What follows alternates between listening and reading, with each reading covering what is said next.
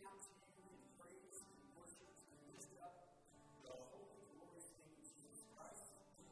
And if you will give us a spirit of wisdom and discernment to focus and to hear what it is you have to say to us this morning, because we can be assured that when we come into the presence of your Spirit and your word, you will share something with us. Come now, Father, and engage with us at this time in our lives. In Jesus Christ's name we pray. Amen. All right, so excited to be with you this morning to worship and celebrate the Lord with our hearts of praise. Today, the launch is here today. Obviously, worship Jesus. A friend of ours, Ryan, she was here with us last August with the title and worship with this man.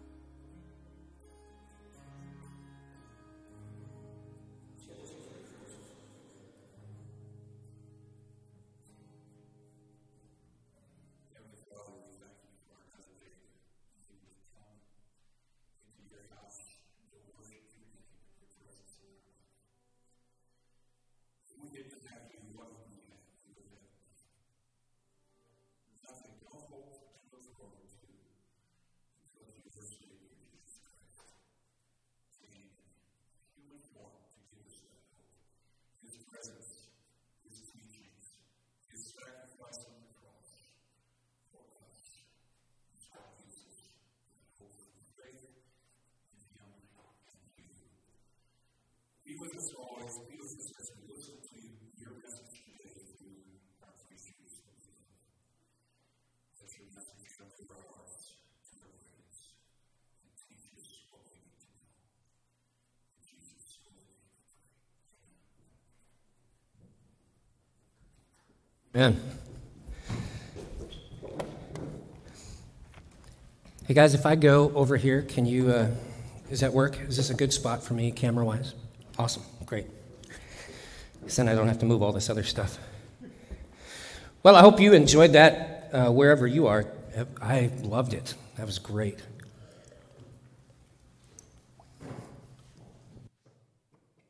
It is definitely a highlight of my week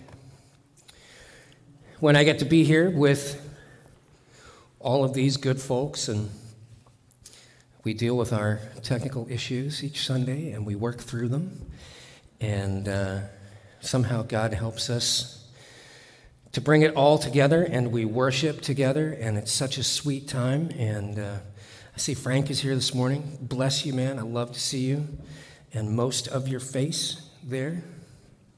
And I want to remind you, those of you at home, the church is open for worship on Sundays if you want to come here and be with us in limited numbers.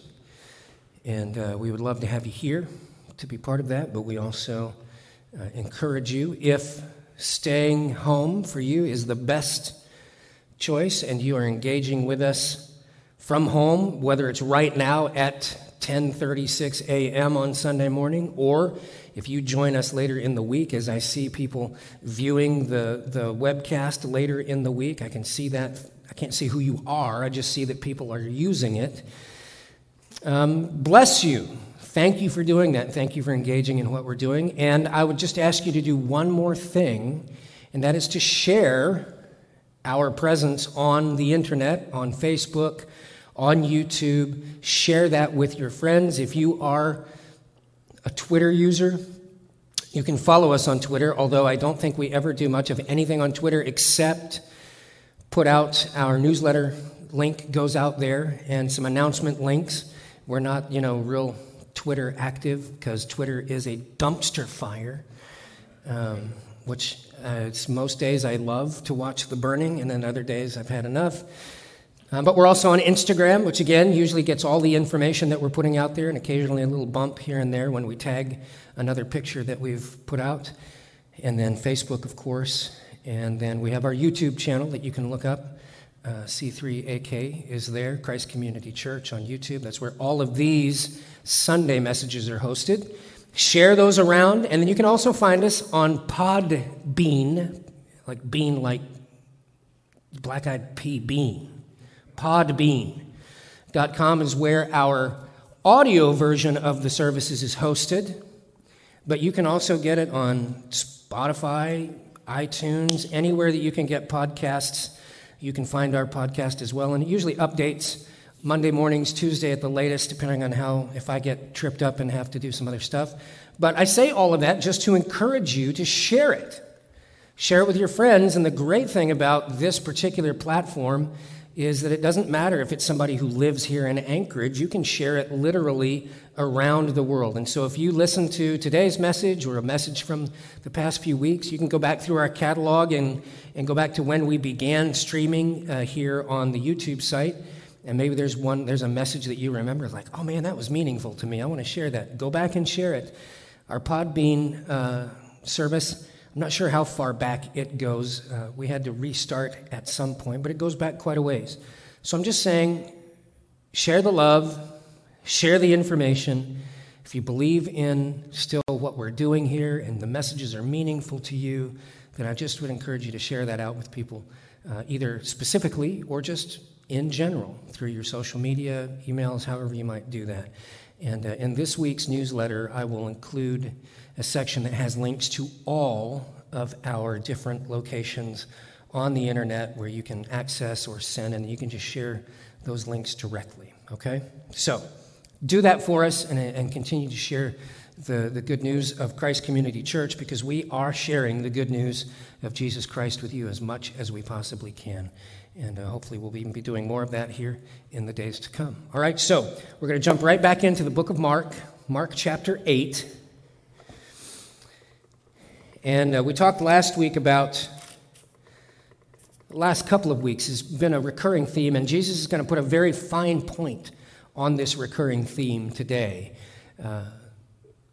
2 weeks ago, we talked a lot about legalism, about man-made rules being presented to us as if they are doctrines of the Bible, things that God commanded that really aren't, and that we can be wrapped up in that in our religious environments, in our religious interactions, particular churches. Maybe you grew up in a place that was that way.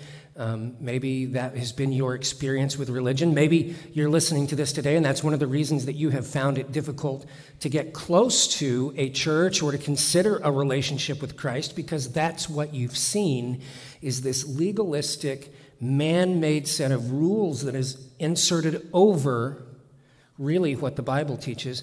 And what we learned a couple of weeks ago, and right from the words of Jesus, was he said, when man-made rules are given so much importance and presented as if they are really doctrines of the Bible, but they're simply created by humans, not only does it become something that is destructive within a community and within people, but it actually causes people to then reject the laws of God as they pursue trying to be faithful to the laws of man. And so we see that warning there. And then last week we saw the story of the Pharisees. Even though Jesus had performed so many miracles, including immediately before this conversation, Jesus had fed 4,000 people. He's going to reference that actually in the text today. 4,000 people with just a few pieces of bread. The Pharisees and the Sadducees, remember, two religious groups who hated each other, came together to hate Jesus. That's how legalism works, is kind of the enemy of my enemy is my friend attitude. They came together to hate and to challenge Jesus, and in spite of all of the miracles that they had already seen with their own eyes and heard of through those who had witnessed them, they said, hey, give us another sign and maybe we'll believe.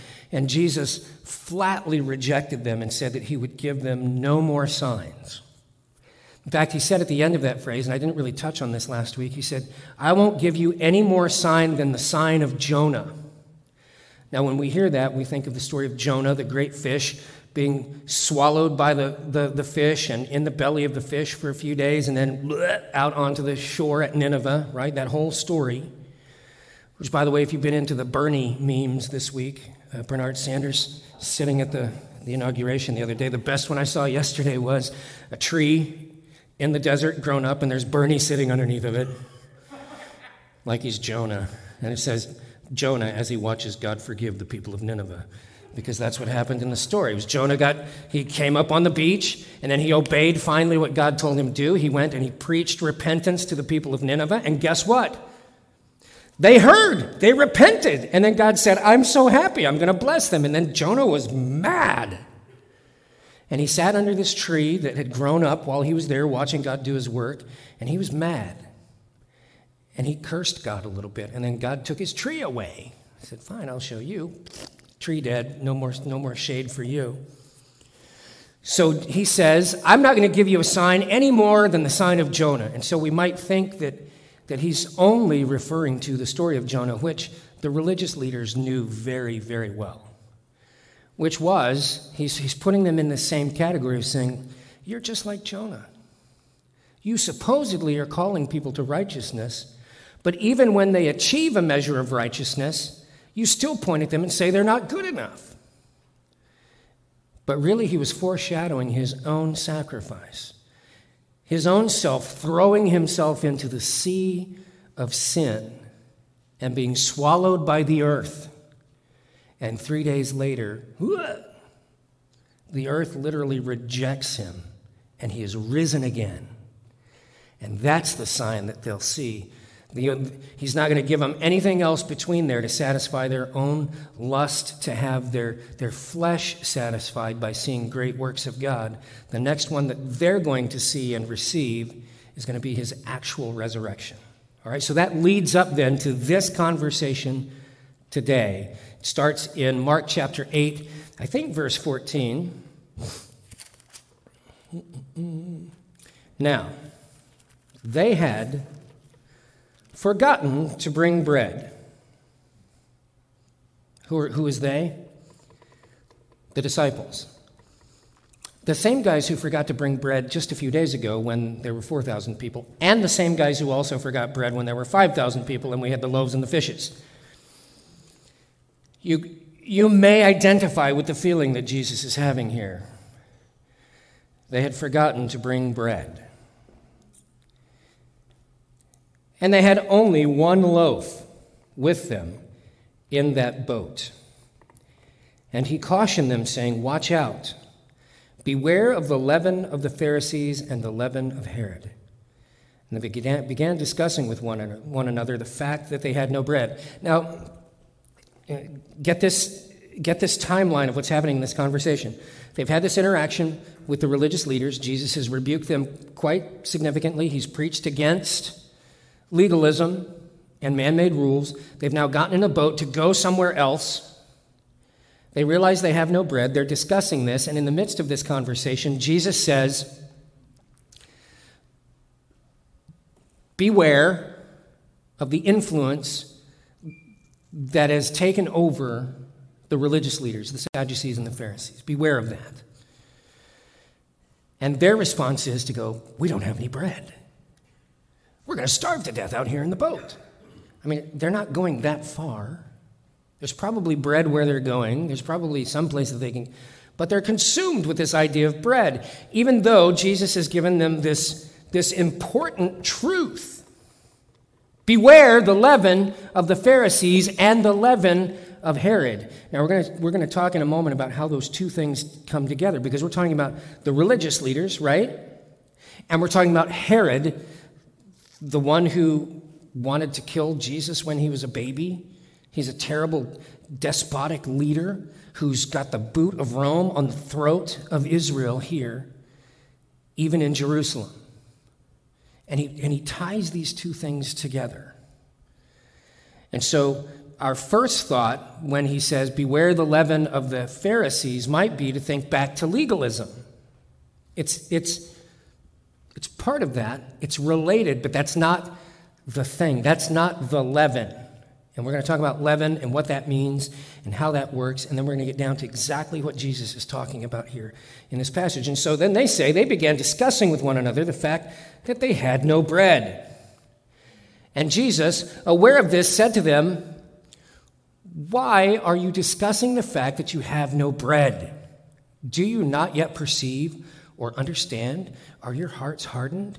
And Jesus is asking them a question, and maybe this is the question that he is proposing to us in this passage this morning, is of all the things that are going on in your life, of all the things that you're dealing with, Jesus is about to remind them of some of the things that he's done that they have not only seen with their eyes, but have actually been the hands and feet of what Jesus has done, these miracles. And he's really asking them, he's beginning to ask the question, do you still really not believe the things I'm telling you? Even though you've seen with your own eyes, are you really telling me that you still don't get it? And I sense there might be a little frustration in Jesus right here, because he's using some strong words. He's like lasers in. Why are you talking about bread? Do you not yet perceive or understand? What might be a modern way of saying that same phrase? Are you stupid? Are you an idiot? Are your hearts hardened? Those are really direct, and I'm sure that those words cut a little bit. You know, there are occasions in Scripture, we tend to, we like fuzzy Jesus. You know, like cute little puppy Jesus. He licks your face, and when you're sad, he likes to come and, oh, Jesus, thank you so much for being nice to me. But sometimes Jesus, gets to the point. Like when he said to Peter, "Get behind me, Satan." Not very fuzzy, a little prickly Jesus, a little cactus Jesus. You don't want to hold that one too close. When he said to the sons of thunder, "Jesus, which one of us will sit next to you in heaven?" None of you are going to sit next to me in heaven. The least of anybody is going to sit next to me in heaven. You guys are too proud. So this is not fuzzy Jesus. This is get to the point Jesus. Are you dumb? Did you not understand anything that you just saw over the last how many days? In fact, literally 2 days ago, hello? Anything clicking in there? Are your hearts hardened? So he goes on to say, he's like, apparently, and you've had this experience, maybe it's been done to you, it's been done to me, I've certainly done it to other people, where sometimes then you ask the rhetorical question, and then you explain it, because you're not sure. You know what a rhetorical question is? See, that's funny. That's a rhetorical question. It's a question that doesn't need an answer.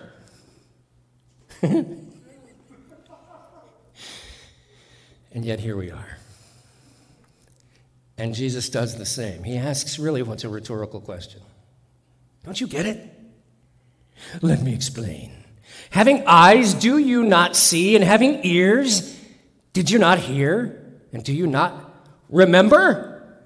And he goes, bang, here, remember this. Remember when I broke the 5 loaves for the 5,000, how many baskets full of broken pieces did you take up? And they said, 12. Now let's just stop there. We started with 5 loaves of bread. There were 5,000 men, plus women and children. Jesus prayed over the bread. He blessed it. He gave it to the disciples, and they walked among the disciples with baskets, and people just kept taking bread out, and they fed the whole crowd. And then when they were done, Jesus said, go gather up the leftovers.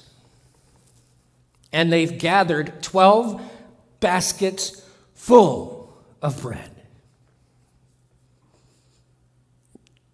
They know this because they just answered the question.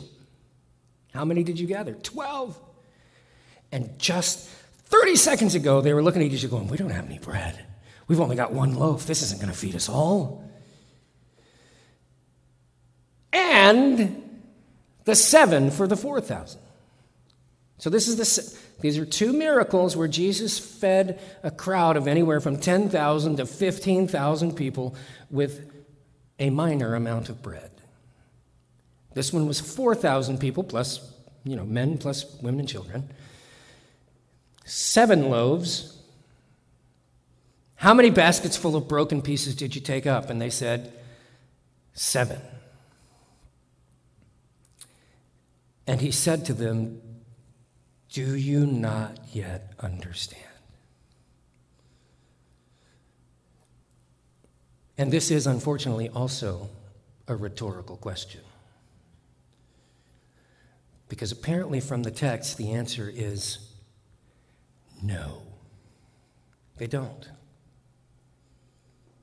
They still don't get it. They still don't understand. And if they still don't understand, at the core of that, at the central locus of that, is exactly what Jesus is warning them of. See, Jesus is so smart. He knows exactly what's happening in those hearts in this moment. He knows exactly what's transpiring in their heads. And he knows what isn't happening in those hearts. Because as soon as he heard them, after having seen everything they'd seen, as soon as he heard them discussing the fact that they only had 1 loaf of bread, his response to them was not, what are you guys worried about? I'll make some more. Eat all you want. We'll make more. Lay's brand potato chips. Anybody? No? Never mind. I'll make more. That wasn't his answer. Oh, we don't have enough bread. You guys should be careful of the leaven of the Pharisees and the leaven that's in Herod. You be careful. So what is that leaven? What is he talking about? Now, we've been watching copious amounts of the Great British Baking Show, which I love. I love cooking shows. I love them all. Love them all. Well, let me rephrase that. There's one called Nailed It, if you're familiar. I don't like. I don't see the point. It doesn't entertain me. If you love it, God bless you. But Top Chef, Hell's Kitchen, the one with the baskets where they don't know what's in it? Chopped, thank you. And I love to cook. I love the process of it, so these fascinate me. Baking is a different animal than cooking. Karen is a great baker. I am not a great baker. I probably could be good at it. I just don't want to. Doesn't really interest me. Not enough knives and things involved. A lot of hand action, rolling things and kneading dough, and who wants to do that? So, but if you're a baker, God bless you, because you make wonderful things. And this show is really all about this. And they will talk often, well, pretty much every episode, because it's about baking. They'll say, now this dough has to prove for a certain amount of time. By the way, it's a British show. If you didn't notice, Great British Baking Show, so I have to talk like that. If you don't rise the dough properly, it won't take the shape that we want it to take. Or if you use a different type of flour, you've got to allow for a different amount of time and use a different rising agent.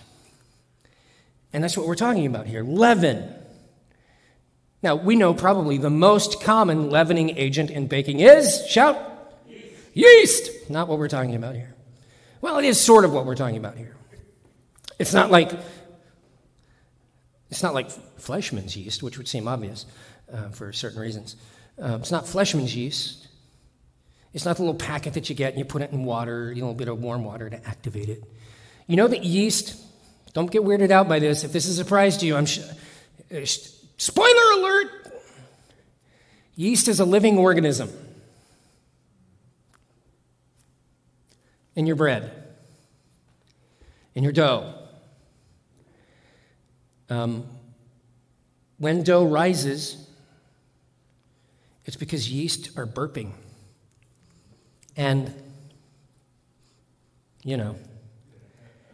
they're making gas. Am I right, Jeremy? You're a cook. You're a actual culinary artist person. If Jess Trumpler was here, I'd have her talk about yeast. It would go on a long time, and it would be fascinating.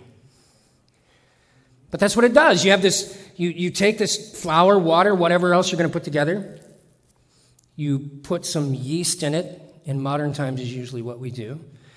You beat it up for a while to get the glutens going in there, and then you put it in a bowl, and maybe you put it in a proving drawer, a slightly warm oven. If it's summertime, you can leave it on the counter if it's warm enough in the house, and it will begin to rise. The thing is, we use recipes where we know how much yeast to put in there to get a certain amount of dough to rise in a particular amount of time so that it reaches the stage that we need it to be like a full loaf of bread. But the truth is, if you've ever used a little yeast packet, if you pour those out, they're just tiny little grains in there. They're tiny, they're like little pieces of sand.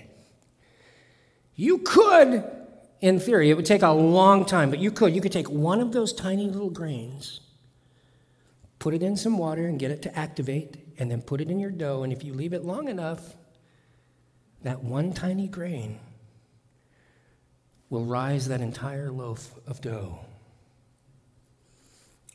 The way that we see this still in modern times, and probably the process that Jesus was talking about here, would be much more like sourdough. Now we say, we don't usually think of starting sourdough with yeast out of a package. I mean, you can, but you can also capture wild yeast. Did you know that? We have a friend who's a complete nerd who did this for us a couple years ago. God bless him, Mr. Butterfield. And you could do it. If you have, if you have your own raspberry bushes, you have raspberries out there, you could do it with a raspberry. There's wild yeast flying around in the air everywhere. It comes from fruit plants and fruit trees and things like that. It's just out there. You could take a grape. This is what I think Lee did, grape or a blueberry, put it out underneath of a tree, like a spruce tree. Just set it out there for a few days. You bring it in, and you give it some flour, you give it some water, and you let it kind of do its thing, and pretty soon you'll see some bubbling, and guess what that bubbling is? It's yeast, making gas. You take your starter out, your grape or whatever, you throw it away, and then, I don't know if you've ever done sourdough, but it's like having a baby. You got to, a little easier than a baby. You got to feed it once a week. I mean, Jeremy, you're feeding the baby more than once a week, I'm guessing. Cass is? Sometimes, yeah. So you have to feed it less often, but let me tell you, it's a commitment. Sourdough starter is a commitment. Because you get it started, and it's not ready. Even the first time it grows up, it's not ready. It's gross. It's a slurry. It looks disgusting. It's not something you'd want to cook with. But you have your little bowl of starter, and then you add like a cup of flour to it, and you let it grow some more, and then it gets kind of weird and goopy, and you take some of it off, and you throw it out, and you give it some more flour. And it grows a little bit more, and then you throw some out, and you put some more flour, a little bit more water, and you keep growing, and eventually you have what started out as just tiny little bits of wild yeast on whatever your starter thing was, grows into this as much as you want. I mean, you can have a bowl this big, you can have a container this big of sourdough starter. And from that, you take and you scoop some of that out, throw it on the table, put flour in it, and beat it around and knead it, and you can make sourdough bread, sourdough pancakes. This is the kind of thing that Jesus is talking about. And they would understand this because in every home, somewhere there was some form of sourdough type starter. And they would maintain it. They would feed it. They would clear out the bad and put the good in. But here's the deal. Whatever you have as that starter, whether it's tiny or it's a good amount, as soon as you throw other flour in there and mix it together, that leaven, that thing that causes it to rise, that thing that causes it to transform, begins to take root in every part of what you've put in there. And you can't stop it. If you keep adding to it, you start with a little bowl like this, and you add to it, and then you don't throw any out. You put it in a bigger bowl, and you add to it, and then you don't throw any out. You put it in a bigger bowl. I mean, you could go on forever. We could have a room here filled with leavened dough that started this tiny. So that's the effect that Jesus is warning against when he says, beware the leaven of the Pharisees and the leaven of Herod, lest it infect all of your life and everything that touches you and everything that you care about. So, it brings us back to the original thought. What is the leaven of the Pharisees and of Herod that Jesus sees in the disciples and now is warning them about? Because remember, this all started with them having a conversation about bread, and Jesus didn't talk to them about the bread. He talked about bread as a metaphor because they were talking about bread and they know how bread is made.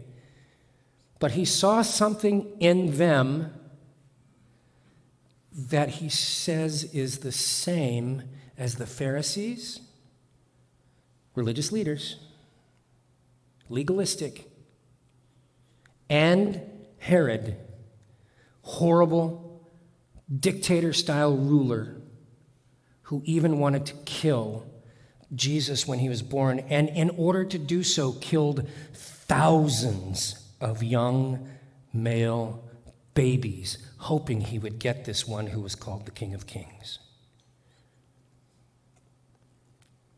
This passage is often taught that this leaven is legalism, religious hypocrisy.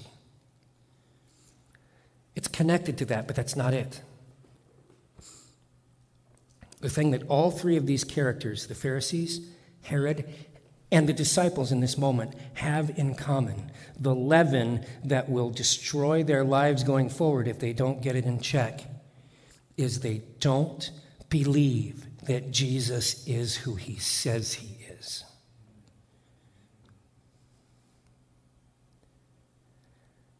They dismiss him as the Messiah.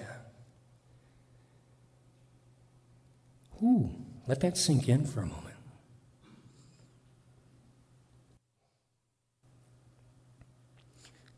These are his disciples, which is why Jesus looks at them kind of incredulously and says, What is going on here?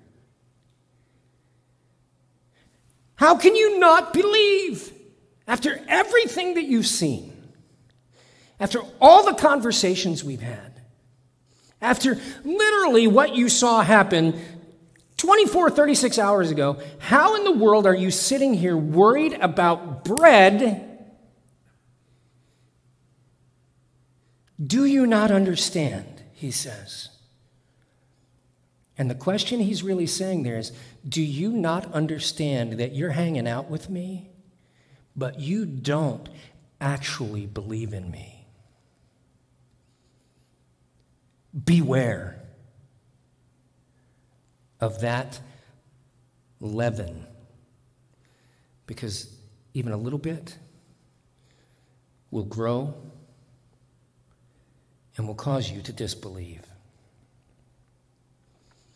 Now, notice here, because I want to be careful, he is not saying to them, you should just believe in me. I mean, that's stupid.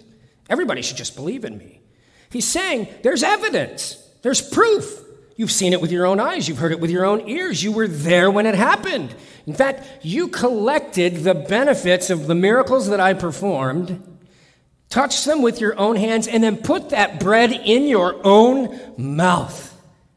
You should believe, for God's sake. So this is not a dismissal of those today who don't believe, who've not experienced Christ, they've not heard the good news, they've seen bits and pieces of religiosity, but they've never been introduced to who Christ is. That's not for them. This is for those who call themselves believers and still place their faith in being good. Doing righteous things means God's happier with me than he was if I didn't. If I read my Bible, God likes me more. If I go out soul winning and witness to people on the street, I'm a better Christian than someone else, and God thinks more of me than he does of you. If I make sure that I log in and watch church on Sundays when I'm supposed to, then, I've checked off a box and God's happy with me. That's who he's talking about.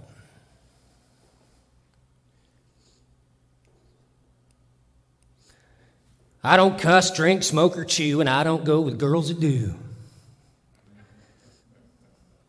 I can't tell you how many evangelists I heard spout that garbage when I was a kid. And I believed it. And I would dismiss people who didn't look like me, talk like me, think like me, go to church like me, believe in Jesus the way that I did, or their practices about Jesus were different than mine, even though they claimed all of the fundamentals of the faith. Everything that Scripture describes that says this, when people said, what must I do to be saved? And Jesus answered it very directly. The apostles, some who wrote the letters that we look at, the epistles like James and John, 1 John, they answered those questions very directly. We see some stories in the book of Acts with the Apostle Paul and others where they encounter people and the question is really direct. What have I got to do? And they say, here it is. I would dismiss people who accepted and believed those same fundamentals of the faith because other things that they did didn't look like the practices that I grew up with. Guess what that made me? A Pharisee. Because ultimately what I'm saying, when I look at others who claim Christ and believe the fundamentals of the faith, and let me be clear, there are many groups out there that claim the cause of Christ who fundamentally the one thing that separates every religion from true Christianity is if they reject the deity of Christ. And I don't mean that they believe he's a God, because Jehovah's Witnesses believe he's a God. They do not believe he is the God, Jehovah, one in three, Father, Son, Holy Ghost, triune God with three separate personalities and yet completely equal in their Godhead. That, by the way, is the Christian confession of God that's taught in the Bible. So it's not just that they don't believe that he's a God, because they might. They might believe that he is some sort of deity. But they deny the supreme godhood of Christ that he himself expressed when he said, I and the Father are what? One. And people go, well, that's not what he meant. He just meant they have the same purpose. Except the Jews who were standing there, the Pharisees, like me, when he said that, the Bible says they took up stones to kill him because he made himself out to be God. So I'm not talking about those who claim Christianity but deny some of the fundamentals of the faith that we find in Scripture. We're learning a song right now with the worship team that covers all of those fundamentals, and I love it. Believe in God the Father, believe in God the Son, believe in God the Holy Spirit, 3 in 1. Believe the prophecy that Jesus was born of a virgin, imbued by the Holy Spirit, that Jesus was God from time eternal.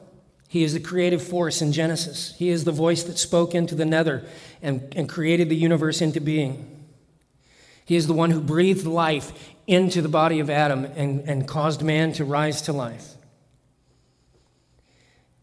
He is the Word who came and was clothed in human flesh and dwelt among us and spoke to us truths of the Father in heaven as the Father instructed him.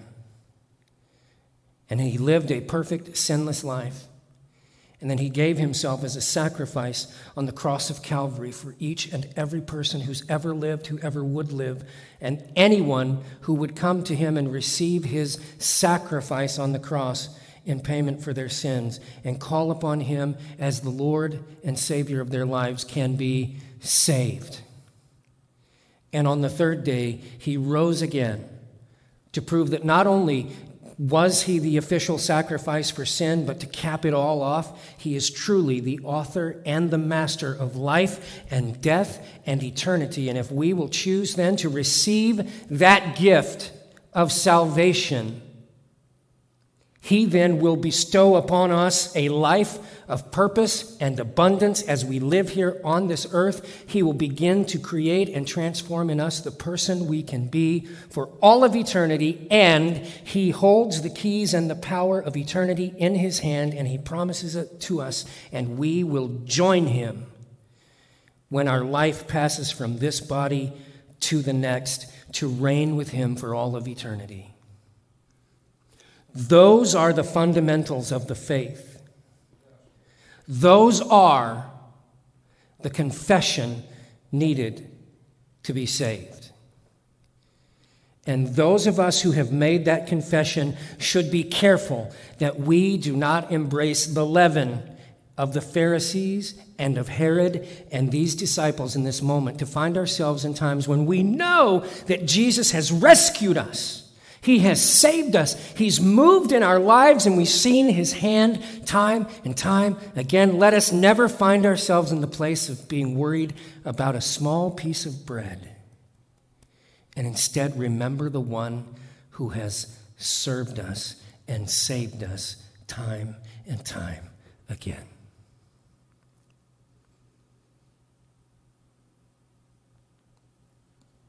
If you find yourself in that place of doubting, understand too what Jesus did here. He could have started kicking guys out of the boat.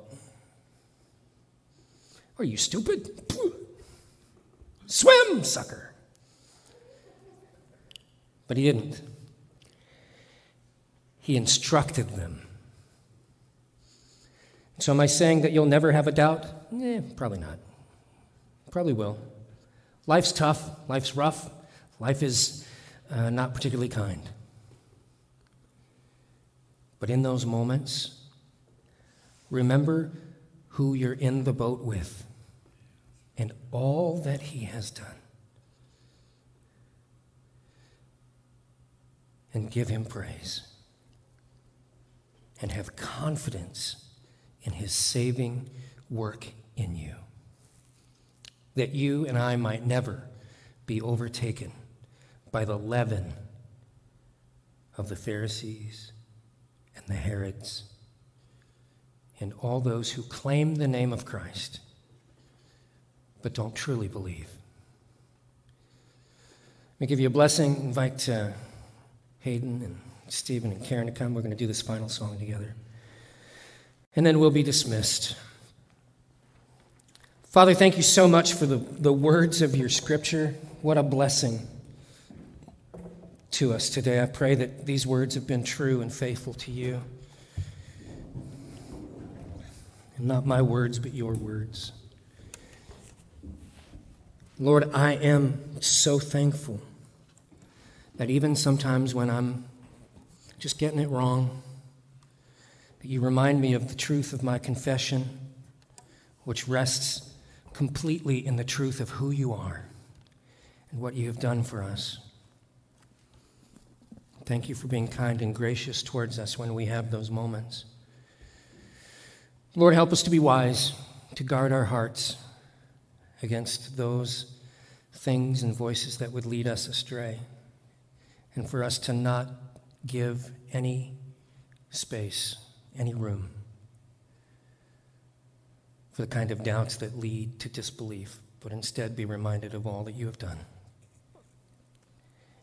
and trust in you. I pray that there might be those today who have heard that confession of faith that I just spoke. Maybe today they want to confess you truly for the first time. I pray that they'll do that right now. I don't need to lead you in a prayer. There's no magic prayer that gets you saved. It's you talking to God and expressing those confessions and asking him to save you, and he will be faithful to do so. And so, Lord, I pray that you'll move in hearts today if that's your will. Lord, we love you, thank you, and we praise you. And now may the Lord bless you and keep you. May he cause the light of his face to shine upon you. May he turn his countenance towards you and give you peace. In Jesus' name.